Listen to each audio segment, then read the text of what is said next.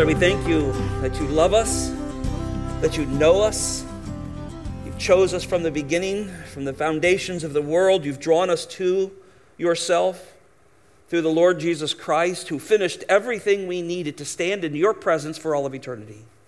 That's an amazing thought, Lord. And Father, with all that, you gave us your word.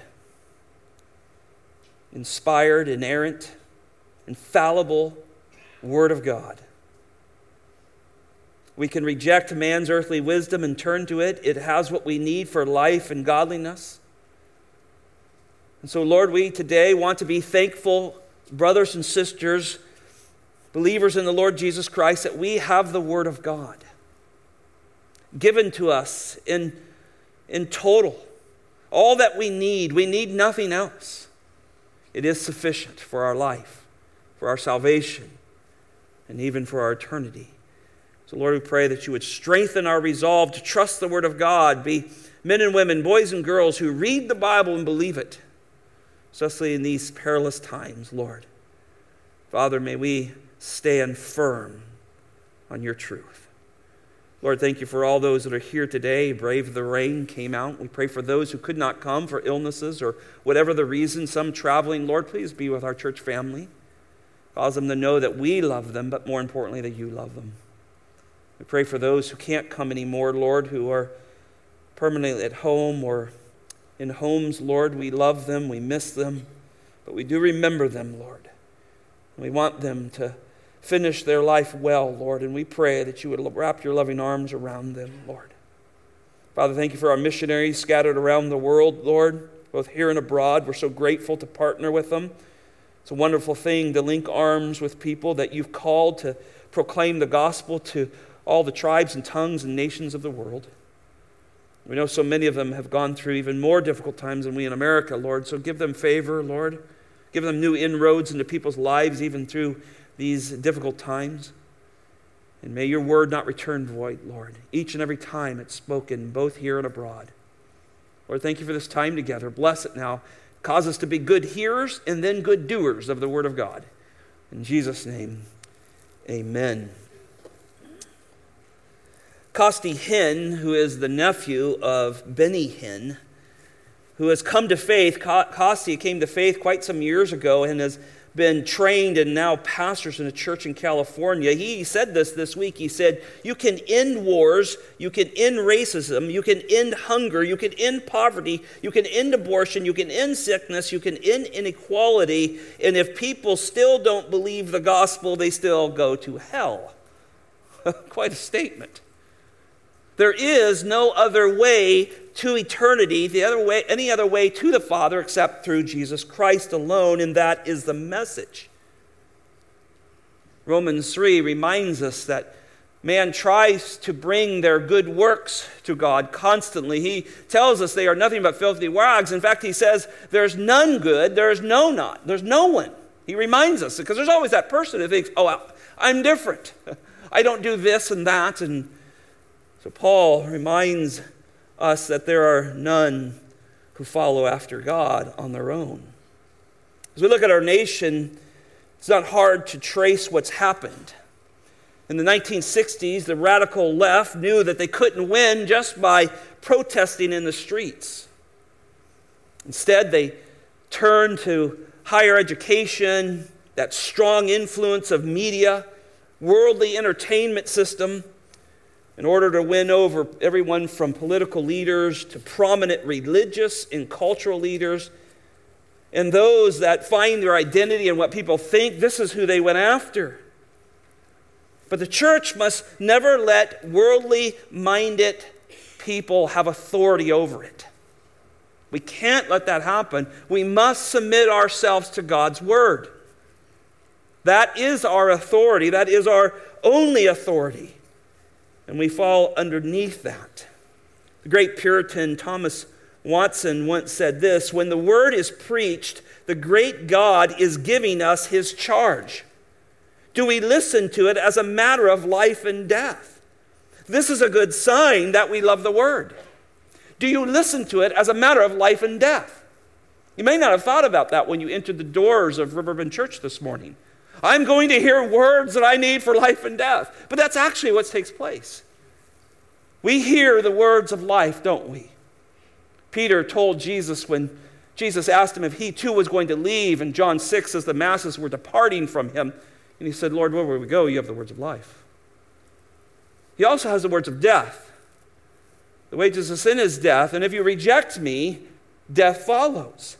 And so, brothers and sisters, we hold in our hands, sitting on many of your laps, is the Word of God, the precious, inerrant, all-sufficient Word of God that gives life, but also shows the way to death. Ephesians chapter 6, that great passage of how to dress ourselves in the armor of God, reminds us that we are to always, continually be taking up the sword of the Spirit, which is the Word of God. Where's your sword been all week? Has it been sheathed? Somewhere like, man, I got to find my Bible, I got to go to church. Where has that sword been? Have you had it out, and are you wielding it in your life? Well, look, when we are grateful, I mean truly thankful for something, we show it in our lives, don't we? I don't know if anybody's ever blessed you with something that really surprised you. How did you respond to that person? I trust, like me, it was, man, thank you, that was extremely kind. You didn't have to do that. Well, this morning I want to stimulate you on the gift of thanksgiving, particularly around God's Word in your life and mine. We started a series just after I finished the book of Mark and before I jump into another book after the first of the year, and we titled it The Gospel Gratitude, Inheritance of Thanksgiving, and this is part 2 of it. Here, we want to talk about this morning truth that creates thanksgiving. And I hope to stimulate in your hearts and minds through the Word of God a deeper love and commitment to the Word of God. A lot of people start reading the Bible at the first of the year. And then in February, they start reading something else. I want to help you read your Bible. I want you to hold in your hands today and say, God, thank you for your Word. I am eternally grateful that you have spoken to us through it. I don't have to try to listen to my gut. I can hear your Word as it's laid out before me. Well, our text is 1 Thessalonians chapter 2, basically verse 13, and I will work around that whole text and bring some truth out of it. And if you have your Bibles, I invite you to turn there with me. There's 4 thoughts I want to give you this morning. First, thanksgiving for the all-sufficient, inerrant, infallible Word of God. Thanksgiving, true thanksgiving for the all-sufficient, inerrant, infallible Word of God. Look with me at this great text, but let's start in the first part of 1 Thessalonians. This is a letter that Paul had written. He had already visited the church, and now he is writing a letter back to them, and his heart is full of gratitude to this church. Verse 2, he says, we give thanks to God always for you, making mention of you in my prayers. He is genuinely thankful for this church. Isn't that sweet? I told you a few weeks ago when Gina and I returned from the West Coast, I came back and I stood in front of you, and I don't know if you picked it up. First service people pick up things a little more in the second service because I got to repeat everything that I just did. But sometimes my heart is really moved when I stand in this pulpit and just stand in front of you after that little bit of a difficult trip we made. I was so glad to be here. I was so thankful to look at your faces and say, this is my church. This is my family. This is where I live and die, right here with these people. And I get that when Paul says that, but notice verse 3, he says, constantly bearing in mind, he just isn't thankful for him, he sees things about him, your work of faith. Right? He's James, right? Show me faith and I'll show you deeds, and show you deeds and say faith. You can't say God doesn't do this miraculous work in our life and there's no change. So he says it's evident, right? You have works of faith that are going on here. You have a labor of love, strong word there. Labor is even a stronger word than work. It's getting in and really laboring over something, right? It's used for childbirth and so forth. You labor in love. You think about it, you contemplate it, you make effort towards it. And then you have this steadfast hope about you. Ever been around somebody who just is very hopeful? Some of us are negative, aren't we? Well, half cup empty. Isn't that a blue sky? Well, it looks kind of gray to me. Then there's the other people that are just like, man, isn't it a phenomenal day? Like, oh, what's so phenomenal about it, They're just full of that. See, there's a steadfast hope here, Paul says, in the church. Are you that way? Do you love Christ? Is the word of God everything to you? Do you find great hope here? He says, look, knowing, verse 4, beloved by God, his choice of you. See, Paul's not ignorant of the doctrine of salvation. He knows that God saves, not man. God is not one who is held captive by the free will of man. He knows who is his, right? He chooses man. And look, he says, this is such a phenomenal thing. This is driving your work of faith. This is driving your labor of love. This is driving your steadfast hope, because I know, and you know, God chose you. And then verse 5, for our gospel did not come to you in word only. But it did come in the word, didn't it? Can you imagine whether Paul understood or not? I think sometimes the writers may have. 1 Peter tells us that they look back and look to see what they were writing to understand the time and the epochs of Jesus Christ. But I don't think they were writing and knew that this letter was going to be inspired. God inspired them. And so it did come in word, but it just come in word. The power of the Spirit of God always accompanies the word of God. That's why we're here when we preach God's word at the church, not Scott's. Scott's just goes, word of God gets to our heart, doesn't it? Gets to our mind, gets to our daily life, doesn't it? And he says you receive this, and so you can see this great thanksgiving that the word of God is active in these people. Verse 6, you became imitators of us and the Lord, receiving the word with much tribulation, with joy of the Holy Spirit. So they receive this word with joy. I think so many people leave churches very discouraged, or the motivational speaker just soon wears out before you get to your car. Because that's what so many churches are today. They're motivational speakers. See, the word of God takes you into Monday school, doesn't it? It gets you through Wednesday afternoon and Thursday, because the word of God is everlasting. And the Spirit accompanies it. Turn with me chapter 2, verse 13, which is our text that we'll spend most of our time jumping in and out of this as we try to understand this letter here written. And this reason for thanksgiving, look at verse 13 of chapter 2. For this reason, we also can constantly thank God that when you received the word of God, which you heard from us, you accepted it, not as a word of men, but for what it really is, the word of God, which also performs its work in you who believe. See, the word of God is the subject there, isn't it? But the subject of the word of God is always Christ. So you never find Apostle Paul not talk about the word of God and the work of Christ together. They always hang around each other, don't they?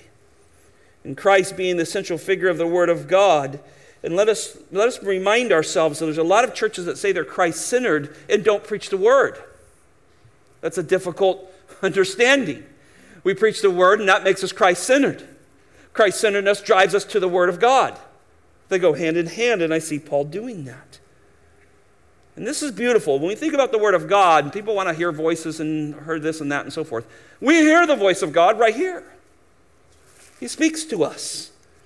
And we find great comfort. There's two passages that I just want to remind you of the all-sufficient, infallible word of God. They're two of my favorite passages when it comes to knowing the scriptures and believing that they're God's word. Now, I'm going to give you one from the Old Testament, one from the New Testament. Let's start in Psalms 19. You've heard me teach this before, but it's worth going back and reminding ourselves of this beautiful text. Psalms 19. You know that Psalms 19 has two themes. You have general revelation, right? The heavens are telling the glory of God, right? Night after night, night after night, day after day, pour forth his speech. It's not hard to go out and look into the skies at night and say, oh, well, I don't think that just blew up and got there. Tells us there's a God, right? Gina and I were watching a painter the other night. My wife is artistic. I am not.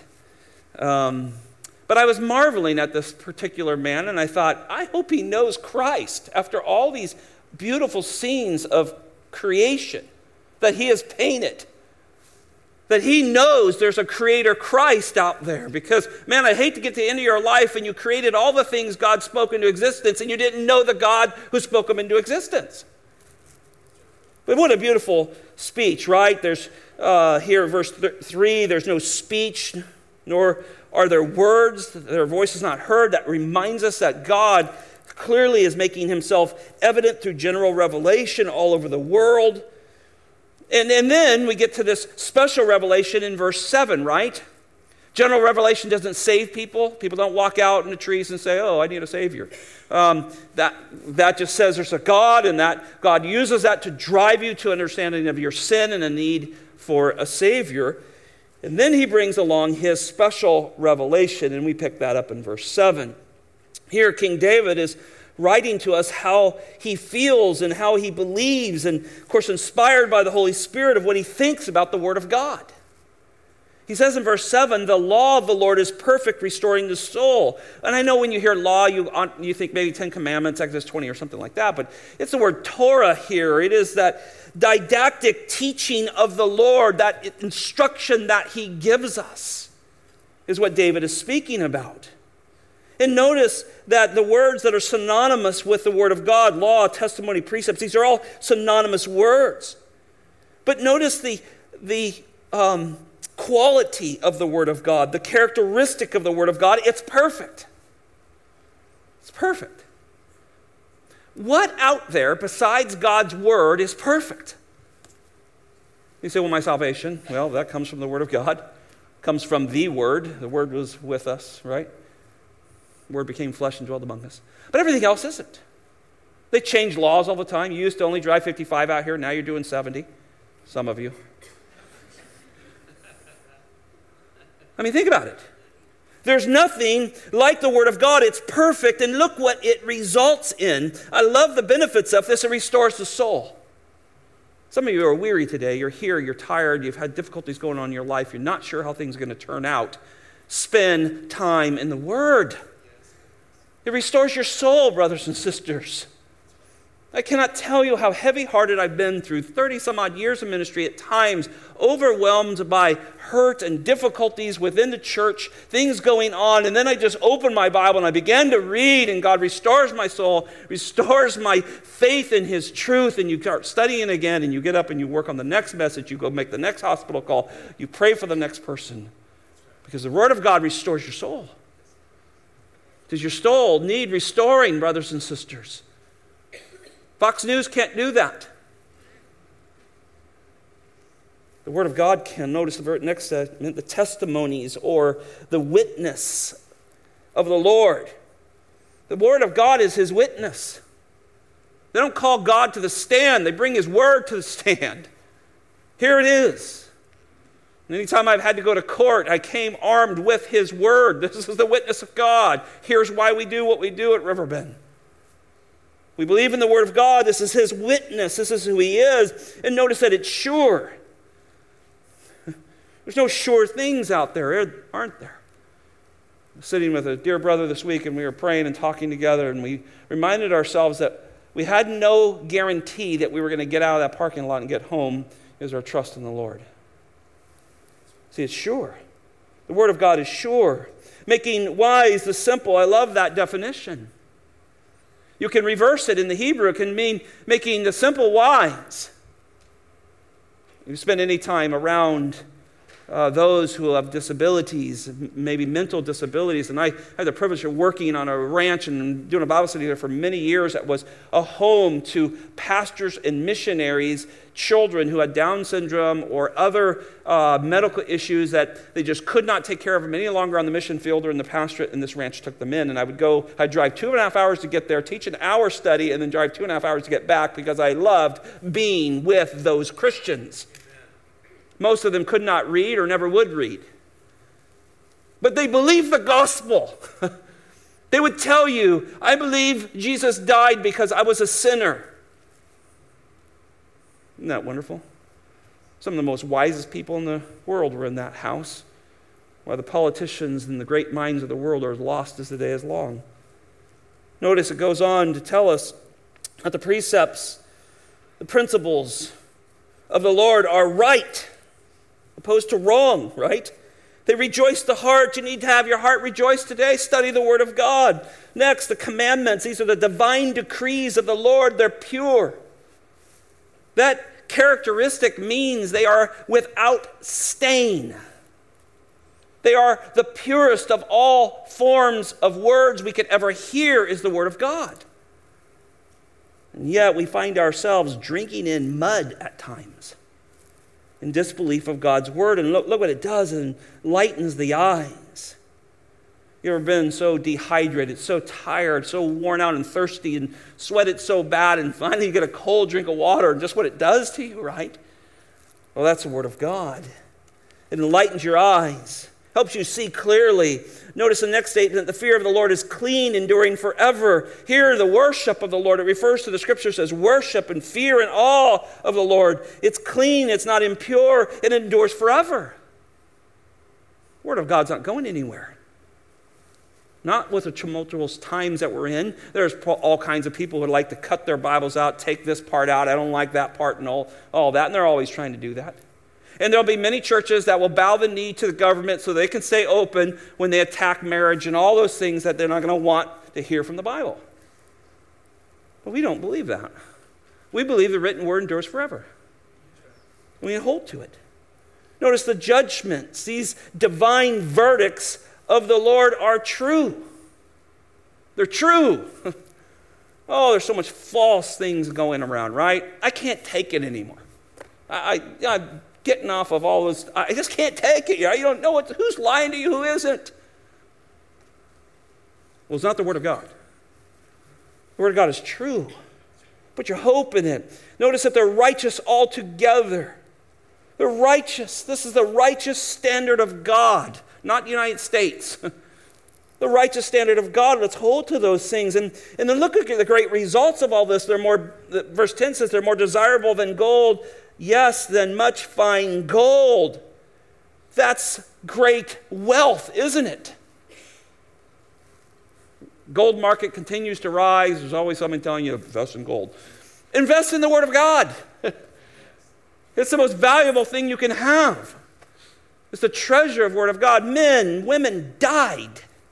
You just study church history of what it took to get the Bible into your language. It's an amazing study in church history.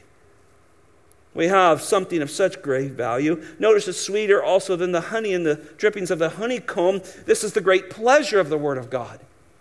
There was nothing more sweeter in the world in David's time. They didn't have, 7-Eleven and you could go buy a Abba Zaba or something like that. What'd you eat when you would eat it sweet? You ate honey. You ate it from the honeycomb, the most sweetest part of it as it dripped upon it. And here the Bible tells us this has great pleasure in the Word of God. So many times when I read my Bible, I sit back and I can just, Lord, that's so good. I need this. I am enjoying this, Lord. My soul needs this. Verse 11, it tells us that there's great protection for us here, isn't it? Moreover, by them your servant is warned. Hey, you need some warnings. We need something shot across the bow every once in a while in our life, right? Keep the marriage bed undefiled. Guard your eyes and your heart. Take captive your thoughts. The Word of God shoots something across our bow when we read it every once in a while because we are, like we sang here, prone to wander, prone to leave the God we love. See, the Word of God warns us. In keeping with it, there is great reward. The word reward is the Hebrew word for end. There's a great end to this, right? There's a great profit at the end of this, right? Follow it along. Get to final Revelation chapter 22, and the church is with the Lord Jesus Christ for all of eternity. There is a great reward. There are many crowns laid up. Paul says there's a crown for me, but not only for me only, but all those who long for the return of Christ. And then verse 12, we see this purifying work that it does in our life. Who can discern his errors? Equip me from my hidden faults. Also keep back your servant from presumptuous sins. Let them not rule over me. Then I will be blameless and I shall acquit be acquitted of great transgressions. Here the Bible warns us and says, look, it'll expose these errors. And I love this, the hidden faults. There's things that Scott does not understand that are sinful in his life at times. When I study the Bible, those things get revealed. This is what happens often, why marriages get worse, why people don't grow in the Lord, is because they never put themselves into the mirror of the Word of God to let them be dealt with. Because your wife's been telling you, this is a problem. No, it isn't. Get in front of the Word of God, you actually will see it. I'm proud, I'm arrogant, I'm not kind. I don't have joy and love and peace and patience and kindness and goodness and gentleness and self-control. See, the Word of God exposes that to us, the things that I don't even see, but it also picks out my presumptuous sins, and those are a real problem because you and I know we have sin issues, don't we? But we don't want to deal with them. The Word of God helps you. It helps you see those things about you. And notice that David says, I don't want this stuff to rule over me. I don't know a true Christian who hasn't told me, I don't want my sin to take me away. Most true Christians know their sins and they don't want it to drag them somewhere where they don't want to be, because that's what sin does. It just goes, hey, we're going this way, okay. Right? But you're no longer a slave to sin, Romans chapter 6, right? But the Word of God teaches us that, and teaches that we don't have to do that. And David says, I don't want this to rule over me. I want to understand my blamelessness before you. I want to understand that you've acquitted my great transgressions. There's nothing more encouraging to a believer than when you come away and go, oh, God has forgiven me. You ever get plagued by past sins? Something you did in your youth or something you did last week? It's the Word of God that brings you to the point that you say, Jesus, you died for that sin. You forgave me for that. I am free of that. You choose not to bring it up. This is my flesh or Satan or something that's tempting me. Thank you, Lord, for forgiving me. That's the greatest joy of a Christian. We're forgiven people. And so we can forgive others.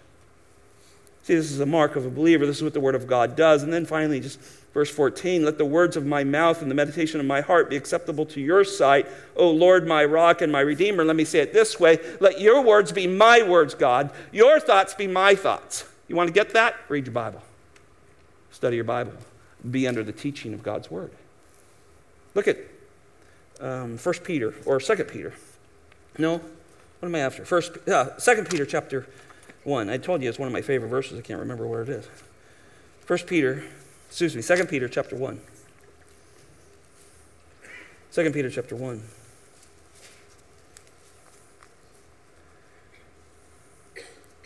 Very similar theme by the Apostle Peter here, as we'll see in 1 Thessalonians. He says, look, we don't follow cleverly devised tales that were when we made known to you the power and the coming of the Lord Jesus Christ. We're not here doing puppet shows and tricks and spiritual rabbits out of the hat that was being done back then and today. He says, but we were eyewitnesses of the majesty. Now, verse 17, he takes us back to Matthew 17, the Sermon on the Mount, not the Sermon on the Mount, the Mount of Transfiguration. And he says, for when he received honor and glory from God the Father, such utterances as this was made to him by the majestic glory, this is my beloved Son in whom I am well pleased. We ourselves heard this utterance made from heaven when we were with him on the holy mountain. Isn't this an amazing statement? He's taking you back to the eyewitnesses of Peter, James, and John on the Mount Transfiguration when Christ was revealed. His full deity went on display in front of them. It had been veiled in his humanity, but there for a moment he dropped that veil and they were utterly amazed. And you think, we're right there. Well, let's build a church on top of that hill.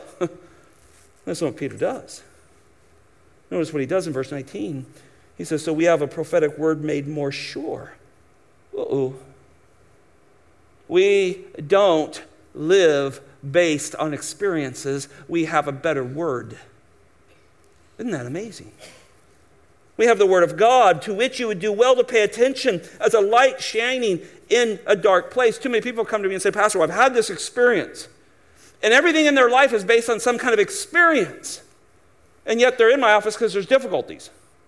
So how's that experience doing for you? Saving your marriage? Well, no.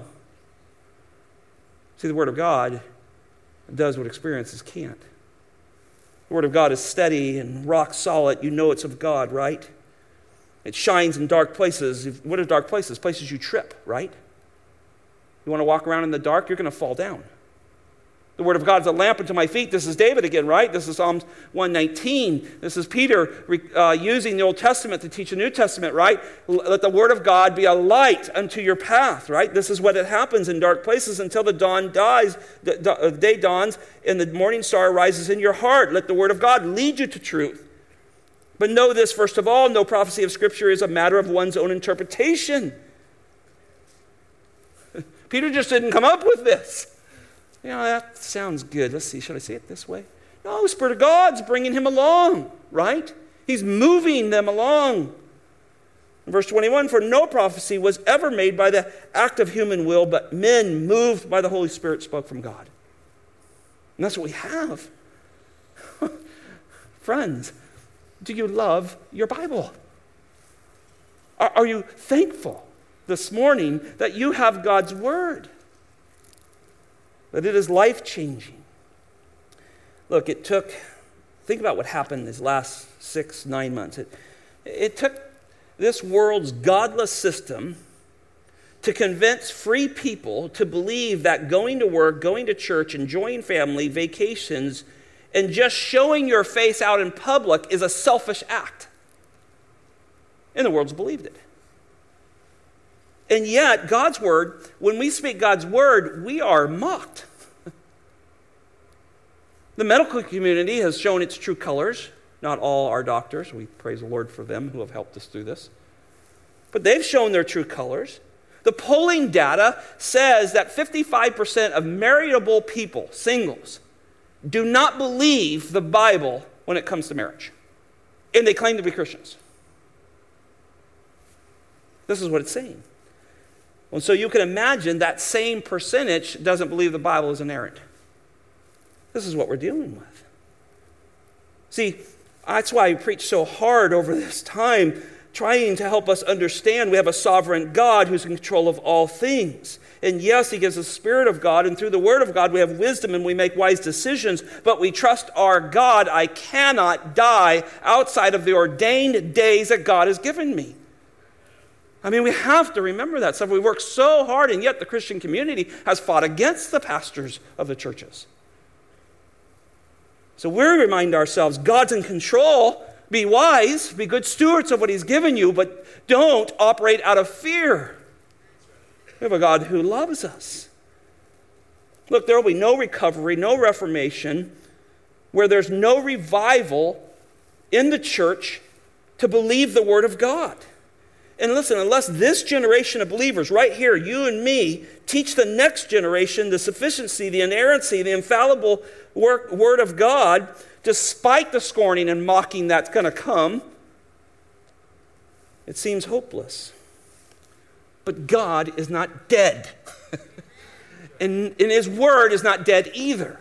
And there's a whole lot of people in this nation, and I have hundreds, if not thousands of men I know who are preaching this book, just like I'm doing this morning, with full assurance that He still does abundantly more than we ask or think. They believe that His Word is living and active and sharper than a two-edged sword, and it pierces even the division of the soul and the spirit, of both joints and marrows, and is able to judge even the thoughts and the intent of the heart. I love the Word of God. I would not have a job if I didn't have the Word of God. I'm not smart enough to get up here and talk for 50 minutes to you. I need the Bible. You need the Bible. And we hold to these truths. Spurgeon said this, the Word of God is an anvil upon which the opinions of man are smashed. Start smashing the opinions of man with God's Word. That's what we believe. Are you thankful for God's Word? Handle it correctly. Number 2, thanksgiving for the authoritative and public proclamation of the Word of God. We should have a thanksgiving for the authoritative and public proclaimers of the Word of God. I love Romans 10. It says, how will they hear, right? How then will they call on him whom they have not believed? How will they believe in him who they have not heard? How will they not hear without a preacher? How will they preach unless they are sent? Just as written, how beautiful are the feet of those who bring good news. Right? And what teaches us this, out of this verse is God not only stirs the heart of the one who calls out for him, because people will say, oh, Scott, what about the person who wants to come to Jesus in the deep, dark jungles? First of all, he's not innocent. Remember that. We're all sinners. But what God does is he stirs in his heart to cry out to God to send somebody. And guess what God does? God sends people. You ever talk to a missionary somewhere like you couldn't even imagine where they're going? Like they're out in the jungle of Ecuador. How'd you get there? It's an amazing story. God just put on our heart. We were thinking about going here, and God just moved our hearts, and we met this person, and that led to this. And somebody cried out for the Lord to know if there's a true God out there, and God sends somebody. He doesn't miss any of his elect. He doesn't ever miss anyone. He knows all who his is. He'll not let anyone come out of his hand, right? Jesus tells us that. And so I love that. And so blessed are the feet who proclaim good news. And let's go past the pulpits and missionaries. Any one of you who share the good news with somebody, the Bible says your feet, what carries you along, your person is blessed. Because someone needs to hear it. This week we had a lot of baskets delivered, I think over 50 delivered, and we heard some great reports, and then we heard some doors slammed in people's faces. Blessed are the feet who bring good news. Because we weren't just dropping off baskets, we were taking the gospel. And every time we could get a foot in the door, our people shared the gospel. And we don't know what the Lord's going to do with all that, but we do know that he takes his word and saves people. Now look at chapter 2. Let me go back to 1 Thessalonians chapter 2. I need to get back into this text. This is a fun subject just to teach on, though. 1 Thessalonians chapter 2, we start to understand who these proclaimers are here. We know that it's not only Paul, but Silas and Timothy are with them. Acts 17 teaches us. Look what he says. For you yourselves know, brethren, remember we're talking about thanksgiving for those proclaimers, that our coming to you was not in vain. Now, right off the bat, he says, we didn't just maybe we should take a run over to Thessalonica and see how they're doing over there. But if it doesn't work out, we can go somewhere else. This was strategic thinking. This was not some vain thing like, maybe we go there, we'll get some money, or they'll be happy with us, or maybe they'll take an offering, or whatever. This wasn't coming this way. Verse 2, but after we had already suffered and been mistreated in Philippi, that's Acts chapter 16, what happened there, right? They got thrown into prison. Prison guard. Earthquake. Start of the Philippi church, right? But Acts 17, and I'm out of time. I can't go. I wanted to take you to Acts 17, but write a note there. He's talking about Acts 17, that his next phrase, as you know, we had boldness in our God to speak to you the gospel amid much opposition. You have to read Acts 17 to understand where he goes. So he went from Philippi, where he got thrown in jail, beat, right? The jail even cleaned up their wounds. They got out of that. They headed to Thessalonica there. Guess who followed them? A bunch of persecutors followed them in there, stirred up the crowd, and they got beat up again. So look, they said, we believe this message. No matter how much it cost us, we believe. And what's fascinating is Paul came to Thessalonica with the goal of preaching and speaking the gospel to them.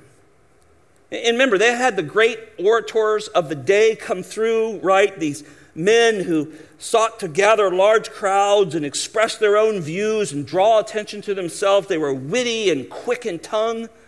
Read some of the great philosophers of the day and the words that came out of their mouth, and you go, I'm in trouble. Left to myself, I can't speak that way. But these men were trained that way, but Paul, Silas, and Timothy, they had a very different goal. And this happened all across Asia Minor and in these different places where the church was being planted and grown. Paul says this in 1 Corinthians chapter 2, 1-5. He says, when I came to you, brethren, I did not come with superior of speech and of wisdom, proclaiming to you the testimony of God. We did not come with oratorical perfection. But this is what he did came. For I determined to know nothing among you except Jesus Christ and him crucified. I was with you in weakness and in fear and in trembling. Let me stop there. It's scary to go knock on the door and hand a Thanksgiving basket with the goal of sharing the gospel to those people, isn't it? And you go, well, Scott, is it wrong for me to be afraid? No, because it is afraid. It's scary sometimes, isn't it? But it doesn't stop you because you have an unstoppable message.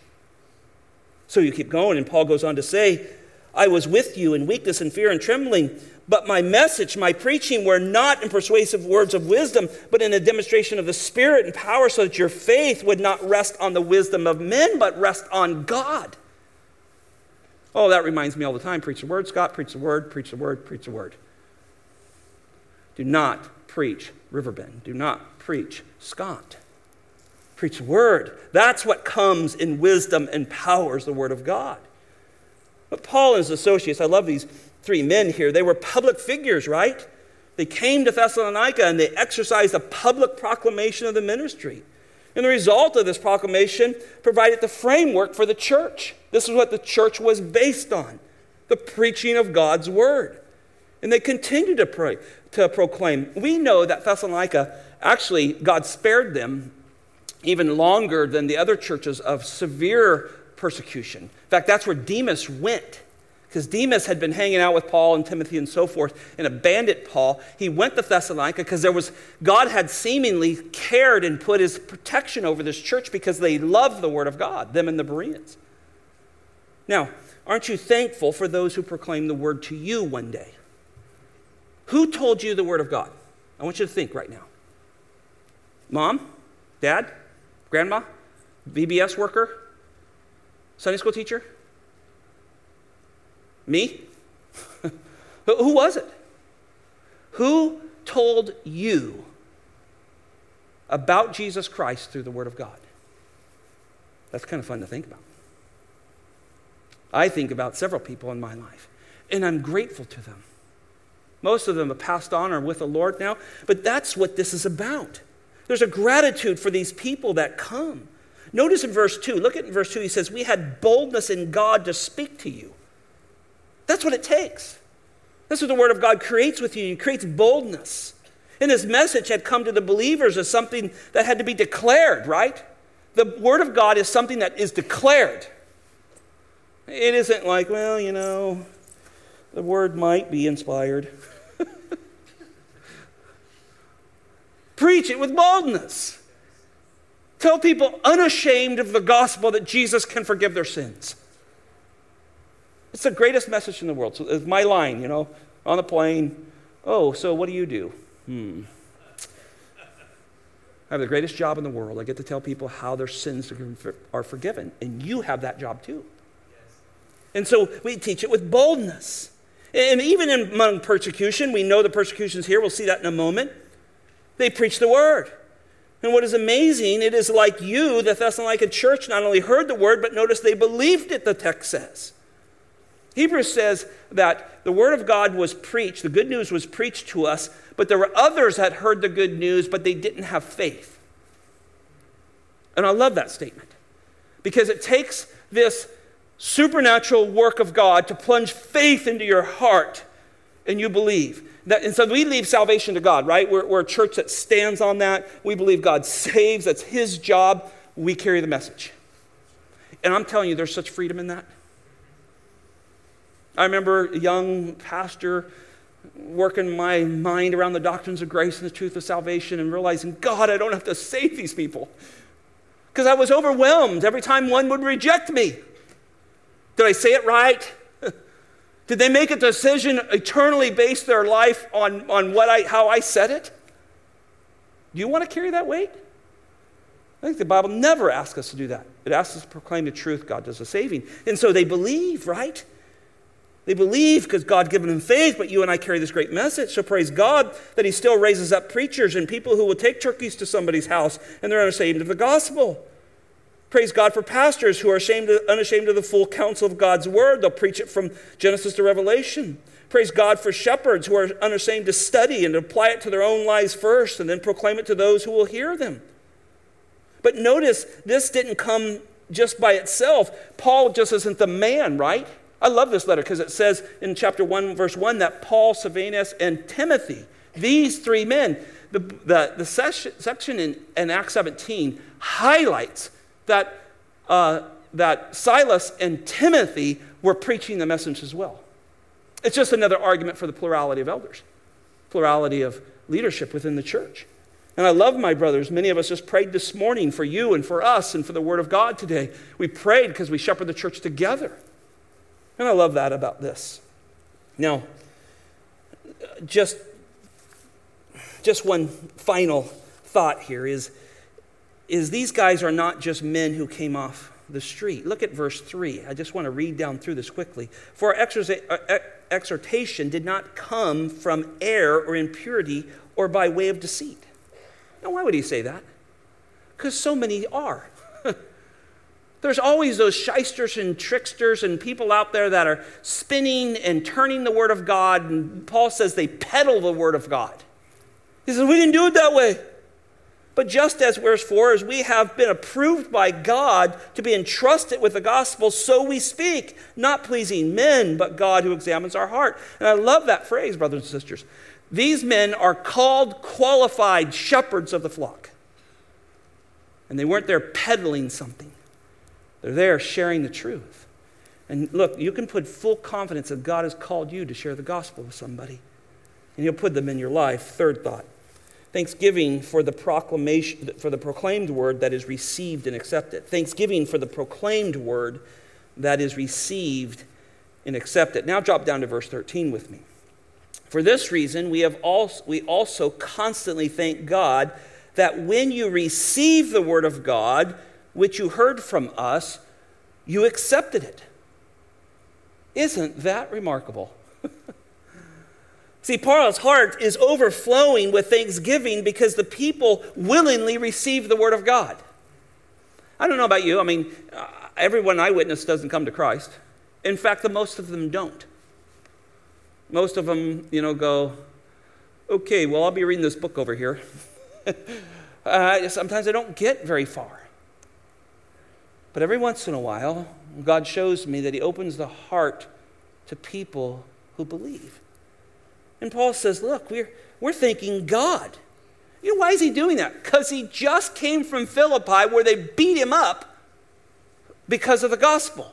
He is reminding, when they got to Thessalonica, that these people followed in him, stirred up this great riot against him. It happened in Ephesus, it happened in Thessalonica, it happened in Berea, it happened in almost every place he went. So when he found people who said, you know what, I'll get up, I'll go to the 9 o'clock service, I'll be involved in BFG, I'll come out to fall fellowships, I'll serve the Lord where they need help. Pastors go, well, am I thankful for you.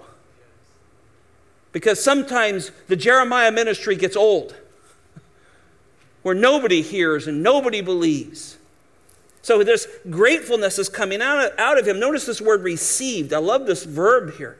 It uses an idea of an objective reception to the word of God. In other words, the Thessalonians, they were not influenced by their personal feelings or opinions. They believed it to be God's word. And notice the phrase that says the word of God which you heard from us. This is Paul, Timothy, and Silas. Notice the plural pronoun here. They had faithfully proclaimed the gospel of God, the word of God. And it came from the mouth of these sent men, and the people heard the word. And this reminds us that the infinitely superior value of the word of God contrasts it with a very fallible human opinion. Give them God's word. I told the story of my older brother who had turned away from the Lord and turned away from me. And so all I could do was, and this is how long ago this was, fax him passages of Scripture. He wouldn't take my phone calls. He wouldn't talk to me. He was living in sin. So back then I knew he had an office at his construction business and had a fax machine sitting right in his room. And so I wrote out the Scripture. Ding, ding, ding, ding, ding, ding. Remember that?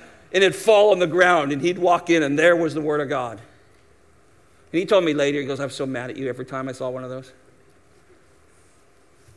And then one day, in that same room, he fell on his face and repented.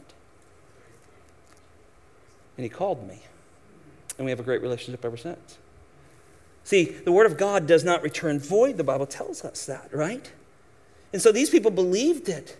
And the Thessalonians they'd heard the latest and the greatest proclaimers. They'd heard all their human wisdom and their smooth speech and their opinions from one side of the aisle to the other. But Paul is a great contrast to the man-centered proclaimers. He came and preached the Word of God, and they accepted it. And they believed it. Notice verse 13 says, you accepted it not as the word of men, but for what it really is, the Word of God. Why did he say that? Because you hear it all the time. You people who witness, you go, well, the Bible, it's full of all kinds of contradictions. It's just men who wrote it. Do you not hear that all the time? If you witness, you hear that all the time. That'll tell you they're not saved. But that doesn't change the way you keep coming. You just keep telling the Word of God. Because God may save that person, but the next person may come along and they go, well, thank you for giving me the Word of God. And that's what happened here. These men believed it. Notice that it caused them to change, right? Their inward heart started to change. They start to live different. It hit their mind. Truth hits the mind, and they evaluate truth, but the heart believes, and they believed into the heart. In that account in Acts chapter 17, verse 4, it says, some of them were persuaded and joined Paul and Silas, along with a large number of God-fearing Greeks and a number of leading women. That's what happens. Yeah, the rest of that tells us that there was a bunch of people that tried to kill him, but there was still a group of people who believed. And that's what God does. And look, it's high time the church realizes that the word of men is empty and powerless.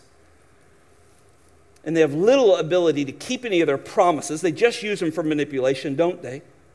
But notice that the Word of God performs its work, it says in verse 13.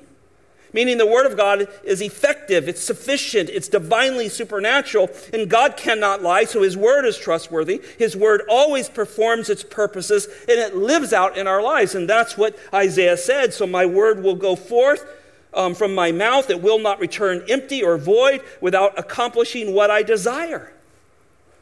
Isn't that cool? When you see people get saved, that you realize that God took His Word, He spoke it through you, and it did not return void. We love our baptisms here, don't we? Because that's what people are telling us. They heard God's word, they understood they were sinners, they believed and repented, and are following Him. Now, just a couple real quick thoughts. I'm going to give you some verses to pin down. Think about the Word of God has done for you. First, number one, and very important, is it saved you. 1 Peter chapter 1, verse 23, for you have been born again, not of seed which is perishable, but imperishable. That is through the living and enduring Word of God. So first thing the Word of God does is it saves people. Why do we preach anything else? Why do these guys parade around in tight jeans talking about a bunch of things I'm not sure what they're saying and rarely use the Bible? If you want to see people get saved, preach the Word of God. Second, it sanctifies you. Jesus Himself, the night before His death, John 17:17, said, sanctify them in your truth. Your word is truth. It sets you apart. You want to be set apart for Jesus Christ? Believe the Word of God. You want to just go with the flow and let the Nazis take the Jews? Let the Word of God sanctify you. There's going to come a day they will not put up with what we're doing. Will you be set apart for the Lord and be ready? It sanctifies us. It grows you. 1 Peter chapter 2, like newborn babies. That's the example. Everybody knows newborns. We have a bunch of them here, and more coming, namely my grandson. Just like they long for the pure milk of the Word, listen to this, so that you may grow in respect to salvation. Too many people have claimed Jesus Christ and the church did not disciple them. We disciple here, don't we? We want to be in your life. We want a one-on-one. We want to get you in DTP. We want to keep growing you. We want to keep helping you grow in respect to salvation. It frees you, right? It frees you. John 8:31-32, you know this. Jesus was saying to the Jews who had believed in Him, He says, if you continue in my word, then you are truly my disciples. And you will know the truth, and the truth will set you free. It frees you. It corrects and trains and equips you. 2 Timothy 3:16, 17, you know this verse, right? All Scripture is inspired, God-breathed, a product of God. It's profitable for teaching, for reproof, exposes error, for correction. We all need that. For training in righteousness, how to do things God's way, right? That's righteousness. So that the man of God or the person of God may be adequately equipped for every good work. It builds you up and gives you hope. Paul, when he was with the elders at Ephesus in Acts chapter 20, verse 32, said this, "And now I commend you to God and to the word of his grace, which is able to build you up and to give you an inheritance among all those who are sanctified." I commend you to the word. I commend you to the word. Despite the claims of the men of Paul's days, and even the talking heads of our day, human wisdom continually falls short. And this is why 1 Corinthians 1:18 and following are so powerful. He talks about the wisdom of the world is foolishness. And yet they call the gospel foolish. The wisdom of the world is foolishness. You know they're trying to create utopia on this earth, right? That's all they have. That's the environmental movement. That's, give everybody all the same things. They're trying to do what only God can do. In heaven, we will all stand in our righteous robes of Christ, totally equal, totally forgiven. They're trying to do what only God can do. And yet deprived, godless men who have rejected his word are trying to give the world utopia. Ain't going to work. Read the passage. 2 Timothy 3 says they're going to grow worse and worse, and they will be haters of God. That's what will happen. And it just cycles back and forth. And we see that all the time. But the Bereans and the Thessalonians were different. Last thought, 4, thanksgiving for the proclaimed word and the affects change in life. Let me just read that again. Thanksgiving for the proclaimed word that affects change in the hearer. It affects change in the hearers. Look at verse 12. This was the goal of his instruction. So that you would walk in a manner worthy of God who called you into his own kingdom and glory. That's what the word of God's for. Help you walk in a manner worthy. You don't want to stand before God in some unworthy way. We don't want to live our lives unworthy for a God who died for us. See, it's the gospel always helps us repent, isn't it?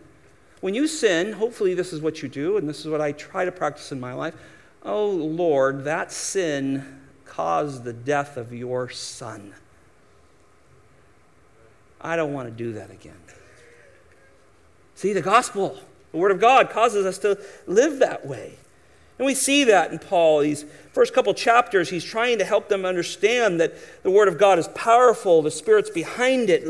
Let it become hearers and become imitators of it. And so that they would live for the Lord Jesus Christ. Look at verse 14 and we'll end with this. For you, brethren, became imitators of the church of God in Christ Jesus that is in Judea. And look what happened. For you also endured the same suffering at the hands of your own countrymen, even as they did from the Jews who had killed the Lord Jesus and the prophets and drove us out. They are not pleasing to God, but hostile to men. And he says, look, this is what happens. And I love that the Bible is real, right? If you stand up for what the Bible says, somewhere along the line, someone's going to try to kick your teeth in. It's just going to come. Could be a family member. And often that's the way it goes. But what it does is it changes you so much that you're willing to lovingly, you speak the truth in love, brothers and sisters. We're not there to bash people over the head with our signs. We speak the truth in love, but it would cost us. And Paul reminds them that the early church suffered greatly. They suffered greatly. And he says, look, I know you're believing the word of God because you're suffering like the first church in Judea, just like them. Well, so much more to say here, isn't there? But I wanted to give you a taste this morning of thanksgiving in regards to the Word of God.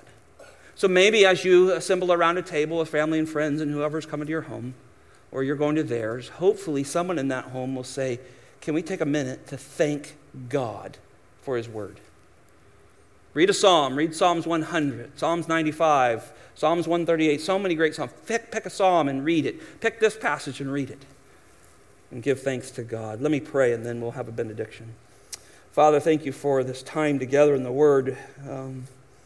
What an amazing passage of these men who were unashamed to proclaim the Word, and the church that was unashamed to receive it and live according to it. They received gratitude. They received thanksgiving because they believed the Word of God. Lord, may Riverbend be marked by that. That we preach the Word of God and we believe it. And it dictates and controls and guides our life. Lord, help us do that for your glory and for our good. In Jesus' name, amen. Would you stand with me and let me read you a benediction that I wrote early this morning as I had pondered this sermon over the night. Listen as I read this benediction and we'll be dismissed. Our dear gracious God and Savior, as you cause your light to shine upon us and rest your blessing on the true church, may the Word of God always be a source of true thanksgiving. May the pages of your truth grip our heart and change our lives daily. May we crave for our time in your word each day, and may we continue to grasp the unmeasurable value of hearing and reading your word. Lord, may your word drown out the babble of human worldliness and call us to wisdom that we may be and have the only source of eternal truth found in God's word alone. Amen.